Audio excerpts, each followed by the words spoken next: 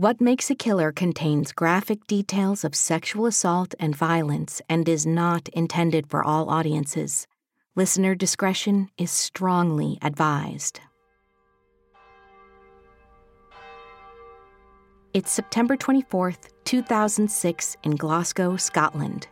23-year-old Polish student Angelika Kluk is living and working in St. Patrick's Church. Today, Angelika is helping the church's handyman, 60-year-old Pat McLaughlin, paint a shed. But Angelika doesn't know that the man isn't who he says he is. The man is actually Peter Tobin, a violent registered sex offender. He has been using an alias to avoid detection. Alone with Angelika, Tobin seizes the opportunity and makes his savage attack. He repeatedly bludgeons the girl on the head. He then rapes her, gags and ties her up, and finally stabs her multiple times in the chest. Tobin dumps the girl's body beneath the floor of the chapel in an underground chamber near the confession box.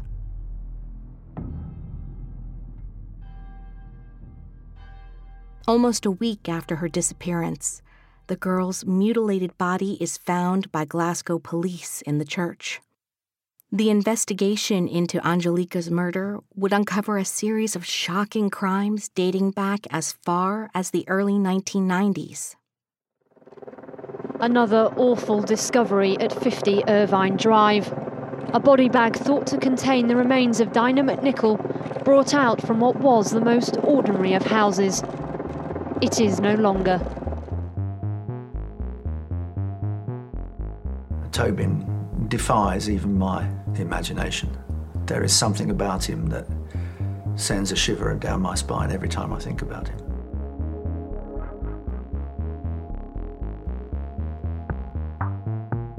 This is What Makes a Killer, a 12-part series that chronicles the lives and crimes of the world's most notorious killers. I'm your host, Jennifer Natoso. In every episode, we'll trace a killer's origins, examine their behavior, and follow their path to bloodshed. In this episode, we'll discuss Peter Tobin.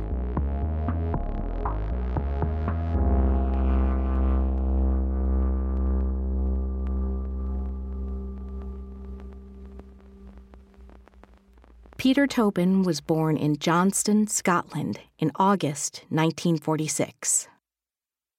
There were early signs that Tobin would have a violent future, say criminologist Dr. Elizabeth Yardley and true crime writer Jeffrey Wansell.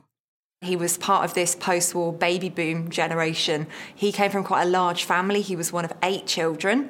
His dad worked for the local council and his mother was a housewife. And by all accounts, he was a bit of a wild child.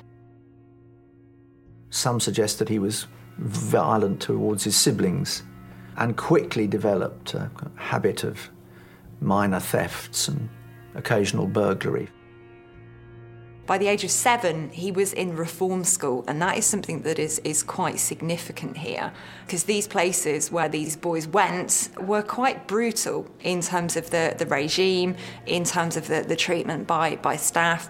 Lots of children misbehaved, lots of children went off the rails, but I think you had to be quite extreme to find yourself in a reform school.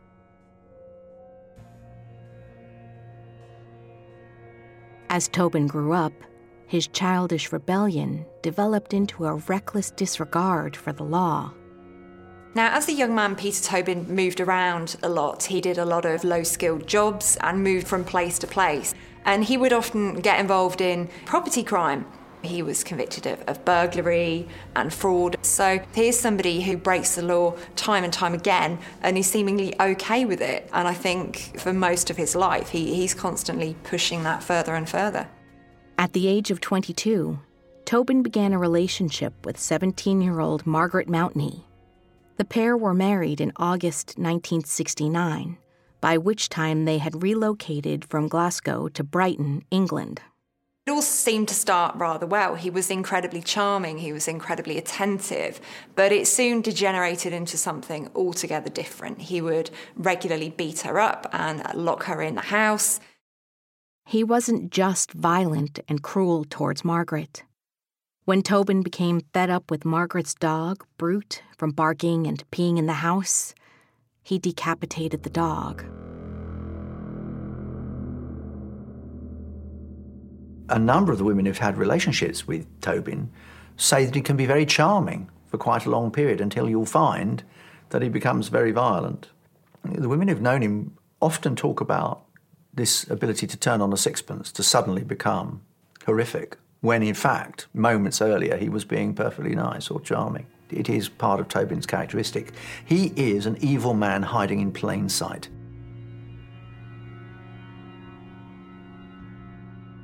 Years later, after Tobin's eventual capture, Margaret said he was like a Jekyll and Hyde character who always had the capacity to kill.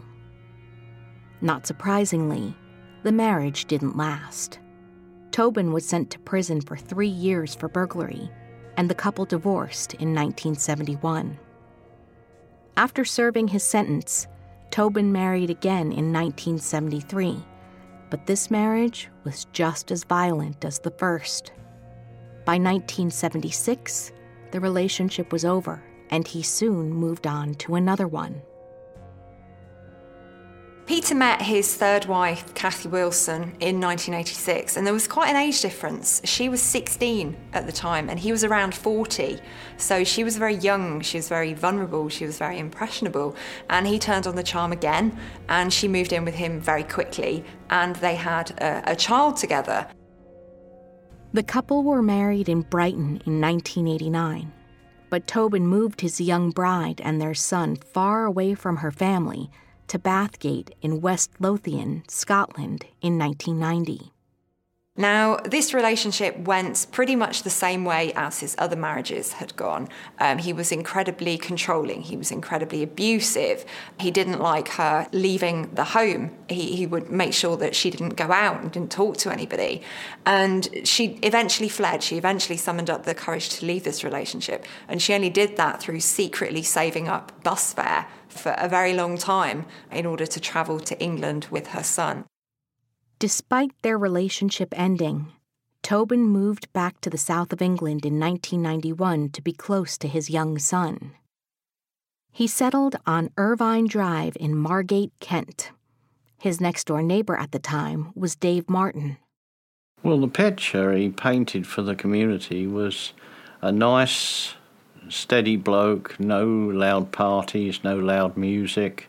He was not an annoyance in any way. If you were stuck or you had a problem, you only had to ask him and he'd give you a hand, he'd help out. Yet Dave soon became cautious of Tobin after he made some disquieting comments. We'd be outside and a couple of young girls would walk past and he said, "Cool, how about them?" And I would say, "Don't be stupid, Pete, you're old enough to be their father." "Oh, yeah," and he'd laugh it off. But Dave wouldn't have to worry about his neighbor for very long. After 2 years in Margate, Tobin moved again, with no explanation. All of a sudden, the house next door was empty. No ifs, no buts. I shrugged my shoulders at the time. I thought, well, he's moved on. He was a little bit on the weird side anyway, so I didn't give that a lot of thought neither. By 1993, Tobin was living in an apartment on the south coast of England in a town called Havant, and his violent nature was only getting worse. On August 4th, Tobin was at home watching his 5-year-old son for the day when 2 14-year-old girls came to visit one of his neighbors. They knocked on next door and discovered there was no one in. Tobin saw an opportunity, invited the 2 girls to wait in his flat with his son, after all, what could be less threatening. As his son slept, Tobin drugged both girls using a chemical called amitriptyline, a nerve pain medication, and began to sexually assault them. until Tobin's son awakened and interrupted the attack. Panicked, Tobin left the girls to call his ex-wife, falsely claiming he was having a heart attack, in a last-ditch effort to hide the evidence of his assault. He turned the gas on in the flat and then proceeded to leave with his son, presumably hoping that they would die of asphyxiation from the gas. Leaving them for dead. Fortunately, the girls regained consciousness and managed to escape Tobin's home before calling the police. Journalist Martin Brunt remembers hearing about the disturbing attack. 2 schoolgirls, 14 years old, had been held prisoner in a flat, had been plied with drink and drugs, had been raped, and then left in the flat with the gas turned on. And whoever had done it had effectively left them to die. Very quickly, police announced that they were looking for a man called Peter Tobin. 40 days after the attack, using the alias Peter Wilson, Tobin was found and arrested in Brighton. On May 16, 1994, at Winchester Crown Court, he pleaded guilty to rape and indecent assault and was sent to jail for 14 years. He served 10 and was released in 2004. Once again, he made a new alias for himself, Pat McLaughlin. He changed his name so he wouldn't appear in the serious sex offenders register and wouldn't set off any alarm bells anywhere, and got a job as a church handyman back in Glasgow. When Pat McLaughlin came looking for refuge at St. Patrick's Church, the priest and the charity workers who took him in had no idea they were offering sanctuary to a man who committed, and would continue to commit, unspeakable crimes. Members of the local charity group Loaves and Fishes, Dennis and Kathy Curran, remember the night McLaughlin came by the church. I met Patrick McLaughlin in May 2006. It was a wild night, and he came in for something to eat. He said he was homeless. He had nothing to eat, and we gave him food. And he came in and he said he was hungry and that, and we said, right, but Father Jerry had told him that anybody was frightened to go out into the night and nowhere to sleep, they could sleep inside the church. Throughout his life, Tobin, who was born and brought up a Catholic, had a persistent connection with the Catholic Church, and at various points during his periods on the run or disappearing or adopting false identities, took refuge in Catholic churches and Catholic communities. I think it was simply that was somewhere where he felt comfortable, where he knew how to conduct himself, where he could hide in plain sight. He could conceal his true nature behind the facade of a church handyman or a member of a Christian community, and that was a very safe way to conceal the reality of what he wanted. Tobin took advantage of the Currans' hospitality and the community of St. Patrick's. Soon, he became the church's handyman. But Kathy Curran grew concerned about the ominous stranger who had joined their community. I says to Dennis that there was something far wrong with him. I wasn't too sure what it was, but as far as I could understand, that the jigsaw with Pat McLaughlin was no fitting together. There was something not right there. But Tobin's next step was more monstrous than what any of them could have imagined. On September 24th, 2006, Angelika Kluk, the 23-year-old Polish student who was working as a cleaner for the church, went missing. Dennis had to break the news to his wife. He said, that girl, Angelika Kluk, we don't know where she is. And I went, what do you mean? He said, she's vanished. All her stuff's there, all her credit cards and everything are all up in their room, but she's vanished. They discovered that the last person seen with Angelica was the church handyman, Pat McLaughlin. Dennis Kern provided police with a photograph of McLaughlin. At 6 o'clock it went in the evening news nationwide, and within minutes their phone line was jammed to say, "That's not Pat McLaughlin, that's Peter Tobin."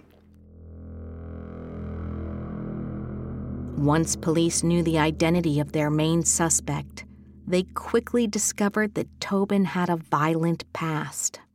David Swindle was the lead detective on the case. And soon after my involvement, I arranged for the church to be searched again by specialist officers and specialist teams. There's a garage attached to the church, and that is where Peter Tobin was with Angelica Klook, working on some woodwork. He called her his little apprentice.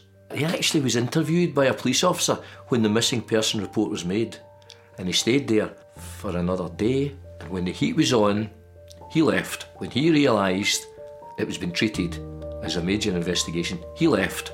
This is someone that was cool and calculated.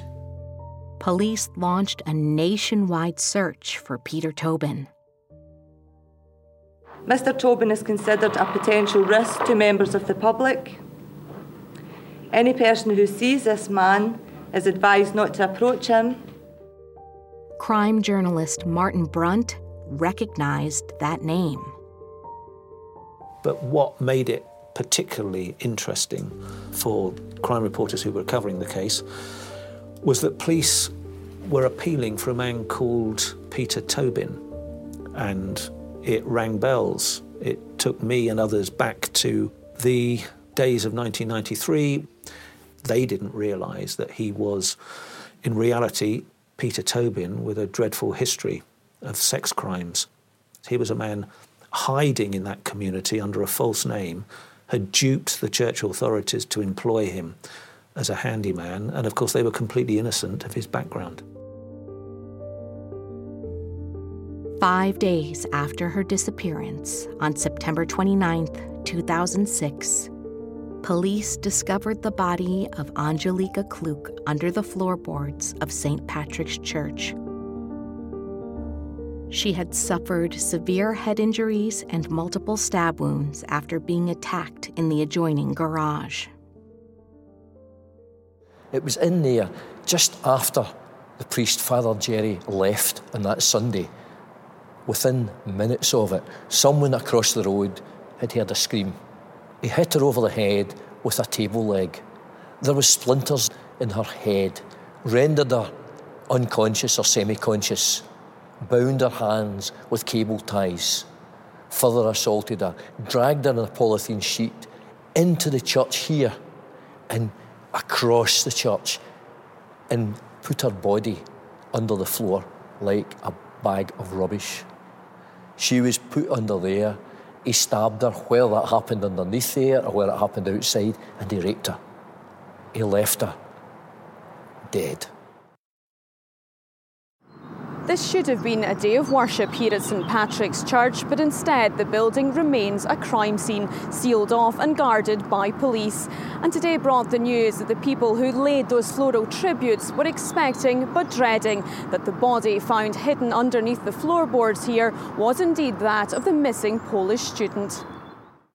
I think the discovery of Angelica's body was awful enough that a young woman had died in those circumstances. The fact that she was buried under a church added some sense of horror and drama to the way people reacted to it. The fact that a suspect was somebody who had been working at the church, somebody who seemingly had volunteered to be a handyman at the church, didn't really make sense. DNA evidence found on Angelica's body was confirmed as Peter Tobin's, and his fingerprints were found on the tarp in which she was wrapped. But somehow, Peter Tobin continued to escape authorities. Despite a nationwide search, he seemed to have disappeared entirely. So things were moving very fast. We have the human remains of a young woman who's been ferociously attacked. Horrible, horrible scene underneath the floorboards forensic examination is ongoing. We knew by this time that Peter Tobin had a history of violence, sexual crimes. He had been in prison. He was a dangerous person. Where was he?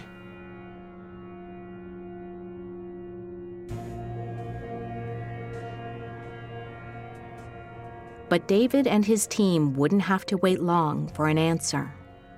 In early October, just over a week since Angelika's murder, they received a crucial breakthrough.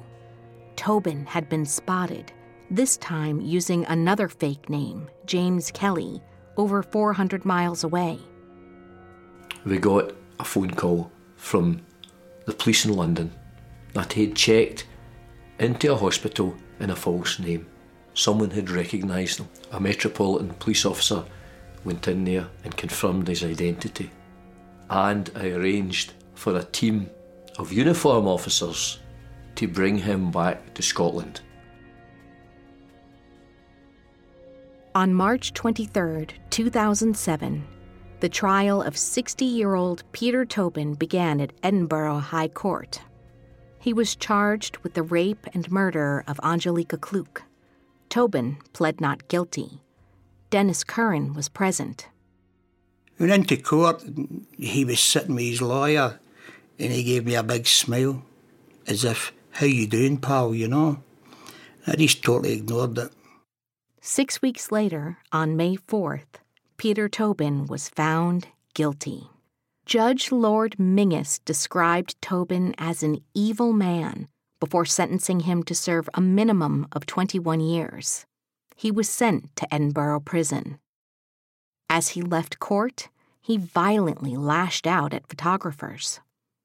Yet, David Swindle and his team were convinced that there was still more to the Tobin story. Throughout the trial, they had been building a massive file on Tobin's past. They were not convinced this was his first murder. Do you get to 60 and you start killing? That was a question in my mind. Has this individual done it before? So I thought, we need to look at this individual's movements, his background, look back at his life. However, this was a difficult thing, because if it ever got out that we were looking at Peter Tobin as a potential serial killer, that would have been prejudicial to the case that we're building regarding Angelika. So I set up a very confidential operation called Operation Anagram. And that was working in a back room. And we never went over it. We never went out in the public regarding that until he was convicted of the murder of Angelika Kluk. In Operation Anagram, they started working in reverse, from Tobin as the presumed culprit, tracing back through potential victims. It is very difficult to analyse cold cases with really only rumour to go on if you don't have a body or bodies, if you don't know who the victims were, if they could have been missing persons or they could have been victims. It's very difficult. There was a team of officers that had sent out to look at his connections and where he lived. And they came in excited saying, he's got an address in Bathgate. And the address in Bathgate was at the same time as a well-known missing person who'd been so many years ago, Vicky Hamilton. 15-year-old Vicky Hamilton had been last seen on February 10th, 1991, waiting for a bus home. Her case was considered to be one of Scotland's biggest missing persons inquiries. What are the chances of an individual like that being in the same area at the same time when this really high-profile missing person had disappeared? So I contacted Lothian and Borders Police, and they started looking at the case again and reviewing that case. In June 2007, police began to search Tobin's former home in Bathgate in hopes of finding evidence that could link Tobin to Vicky or other potential victims. But Tobin's transient lifestyle made it very difficult for the team to investigate on their own. Tobin had spent his whole life travelling about And we found this out very quickly. So we had one connection, which was Bathgate. We realised that he spent a lot of time in Brighton and Margate. I thought, we need to join this up. So anagram became UK-wide, and it involved every single police force in the UK. And we set up this operation, which is the best example of joined-up working throughout the UK. As David's team began to grow, the force was able to uncover more potential victims. We had another missing person that was a potential link, and that was Dinah McNichol. Dinah had been at the Lip Hook Festival, and she had been with her then boyfriend, and they were looking for a lift, and they got a lift from an individual, a Scottish individual. But after the mysterious driver dropped off her boyfriend in Surrey, 18-year-old Dinah never made it home to Essex. She was last seen in early August 1991. Police focused in on one of Tobin's previous homes in Margate, 50 Irvine Drive, where he had lived in 1991. His former neighbor Dave Martin recalls the day the police knocked on his door. The police turned up in November 2007 and they asked to speak about Peter Tobin. So I told them what little I knew at the time, and then they said something rather strange, had he done any gardening? Well, it made me smile at the time because that's the last thing I've ever seen him do, gardening. Then I remembered the sandpit. Dave had to think back to 16 years ago. I noticed that Peter was digging a hole next door, so I leant over the fence and I said, "You going for Australia, Pete?" Because the hole did seem to be a bit deep. "Oh," he said, "I'm building a sandpit for my youngster when he comes up at the weekends." So anyway, I thought no more of it and he carried on. A couple of days later, I looked over again and the sandpit was all filled in. So next time I saw him, I said, "What happened to your sandpit, Pete?" "Oh," he said, I wasn't allowed to put one in. It's something to do with regulations. It was unsafe for the boy." So I said, "Well, I haven't heard of that one," but I thought no more of it at the time. It was critical information for the police. Was it possible that the bodies of both Vicky Hamilton and Dinah McNichol had been buried in the back garden of 50 Irvine Drive 16 years ago? On November 12th, Tim Mills, the senior investigating officer on the Dinah McNichol case, made the decision to excavate the garden at Tobin's former home, convinced he would discover her body. Specialist equipment, including ground-penetrating radar, was brought in as police underwent their search. It took 24 hours for police to find human remains. I can remember to this day what I was doing when I got a telephone call from Tim Mills to say that I had found a body in the garden. I asked him, "Was it Dinah McNichol?" And he says, "No, it's Vicky Hamilton." Operation Anagram had uncovered exactly what they had hoped, but also dreaded. For Vicky's family, a 16-year wait had been brought to a devastating end over 450 miles from where she'd last been seen. Peter Tobin will have walked this path. It leads to what was his backyard. There are police search teams there now and several large holes they've been digging. The blue tarpaulin covers the shallow grave where they found 15-year-old Vicky Hamilton's body. When you learn that they'd made that kind of progress, you're filled with I suppose, a sense of sadness, perhaps relief for the families. And, of course, it threw up the prospect of another trial of Peter Tobin. Tobin was immediately charged with Vicky Hamilton's murder. But the police had yet to finish their excavation. We came here to search for the remains of Dinah McNichol, or any physical evidence which might link her disappearance to that house. And that's what we will continue to do. A few days later, after finding Vicky's body, a second body was found in the garden. As expected, it was Dinah McNichol. When they started to bring the bodies out, I was sick because I had no idea whatsoever that anything like that had gone on. Nobody had a clue that anything like that had gone on. It was just unbelievable. Tobin's fingerprints were found on the bin bags used to wrap Dinah's body.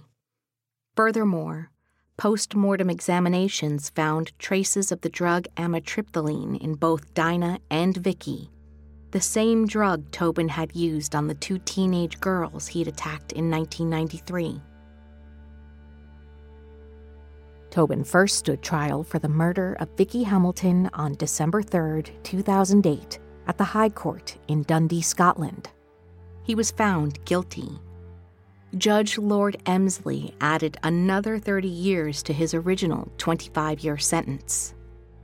7 months later, Tobin was in court once more, charged with the murder of Dinah McNichol. But the trial was postponed and the jury was discharged. The judge ruled Tobin was not fit to stand trial due to ill health. Peter Tobin has a habit of feigning illness all of the time. As a psychopath, he likes playing with people, he likes pushing their buttons, he likes to be the puppet master that's pulling the strings. And he knows that when he claims that he has chest pains or he's having a heart attack, that prison authorities need to react to that, they need to respond. And I think he quite enjoys watching people running around after him and pandering to him. I think he finds it quite entertaining. By December, Tobin's trial for Dinah's murder resumed at Chelmsford Crown Court. William Clegg QC was prosecuting. Well, all murder cases are traumatic for obvious reasons, but this one particularly so because the family had absolutely no idea what had happened to their child for nearly 20 years. So there was a great deal of emotional tension in court. The family were there throughout the trial and behaved with great dignity and composure throughout it. During the trial, even more revelations came out about Tobin's vicious crimes. In the Dinah McNichol case, Clegg says that after Dinah's mother's death, she left Dinah with £2,000 in her bank account. After her murder, Tobin had withdrawn that money from a number of banks on the south coast, banks that were situated comparatively near to addresses that he had a connection with, and therefore there was yet a further connection. Dave Martin took to the stand to testify against his former neighbor, though Tobin seemed nonchalant. He was sticking his thumbs up and saying, "Are you okay, Dave? I haven't seen you a long time." Which was a little on the shocking side to me because I really didn't want to know him. It was as if he wasn't taking any of the proceedings seriously.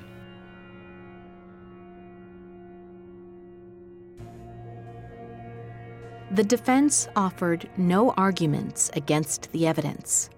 The trial lasted only 3 days. The jury deliberated for 15 minutes before reaching a verdict. Tobin was found guilty yet again. Well, to be honest, it was a very easy case to state. The evidence against him was overwhelming. One had to use just an element of common sense to appreciate what would be the chances of a stranger burying a body that they had presumably murdered in a random garden, selecting one that just happened to be one that another murderer had already buried somebody else. On December 16th, 2009, Judge Mr. Justice Calvert Smith gave Tobin another life sentence, his third in total. In July 2010, it was reported that officers working on Operation Anagram had narrowed their review down to 9 unsolved cases of murder and disappearance. Peter Tobin has no respect, a man of no humanity. He will talk. He's been interviewed by police officers involved in Anagram, but he'll talk about himself. because this is an individual that loves himself. He doesn't care about anyone else. So he gets a gratification, whatever gratification he has had, killing people. He's a sad, sad individual who's taken probably more lives than we know. What sets Tobin apart also for me is that he's taken some pride in gloating in the wake of his imprisonment that he's killed 48 women and then saying, but you've got to prove it. No proof of those extra killings has ever been brought forward, but a number of high-ranking officers, particularly in Scotland, are absolutely convinced that Tobin has killed many more women, but they don't know which ones and they don't know where. In June 2011, after they failed to identify more victims, Operation Anagram began to wind down. I am proud of what I did as regards Peter Tobin in forming Operation Anagram, Search for the Truth. I left the police in 2011, but I'll never forget that. I'll never forget the Tobin case. And in my mind, I always live in hope that we will find out the truth someday. That's why it's important that we have programmes like this. People like Tobin and other killers should never be forgotten about.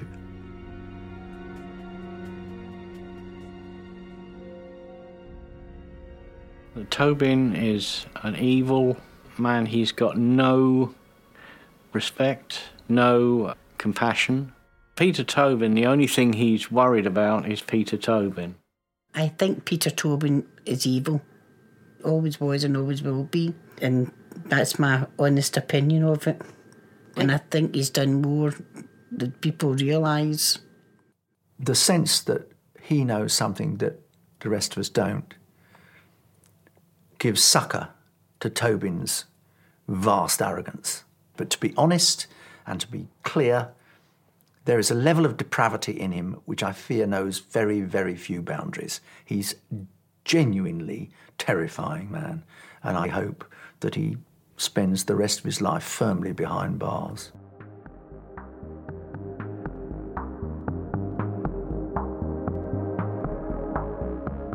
What Makes a Killer is an Audio Boom original series in production with Woodcut Media and hosted by me, Jennifer Natoso.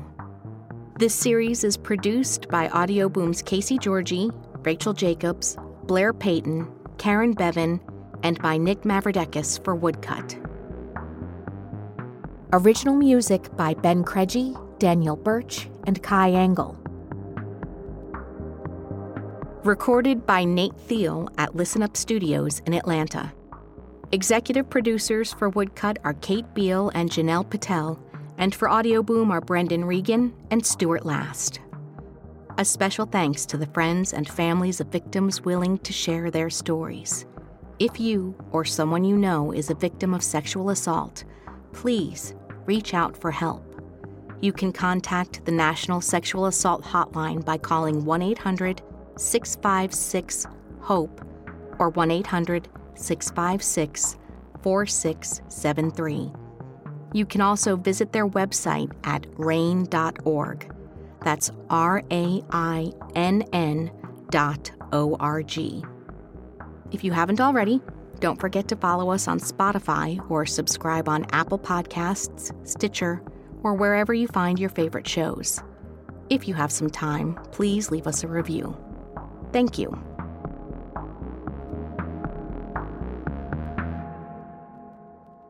On next week's episode of What Makes a Killer. In February 2003, police were trying to track down a vicious attacker who was targeting young, blonde women.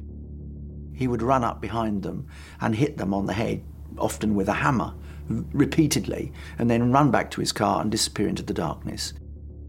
He was responsible for the brutal murders of 2 young women and the attempted murder of another across a 16-month period. Even after his incarceration in 2008, he was linked to the murder of a 13-year-old schoolgirl, a crime that had gone unsolved for almost a decade. They've waited 9 years and been put through the trauma of this court case. They linked arms as the jury foreman pronounced Levi Belfield guilty of murder. I hate it when people refer to him as an animal, because animals don't behave like that. They kill to survive, not for fun and pleasure. He was born evil. He is pure, pure evil.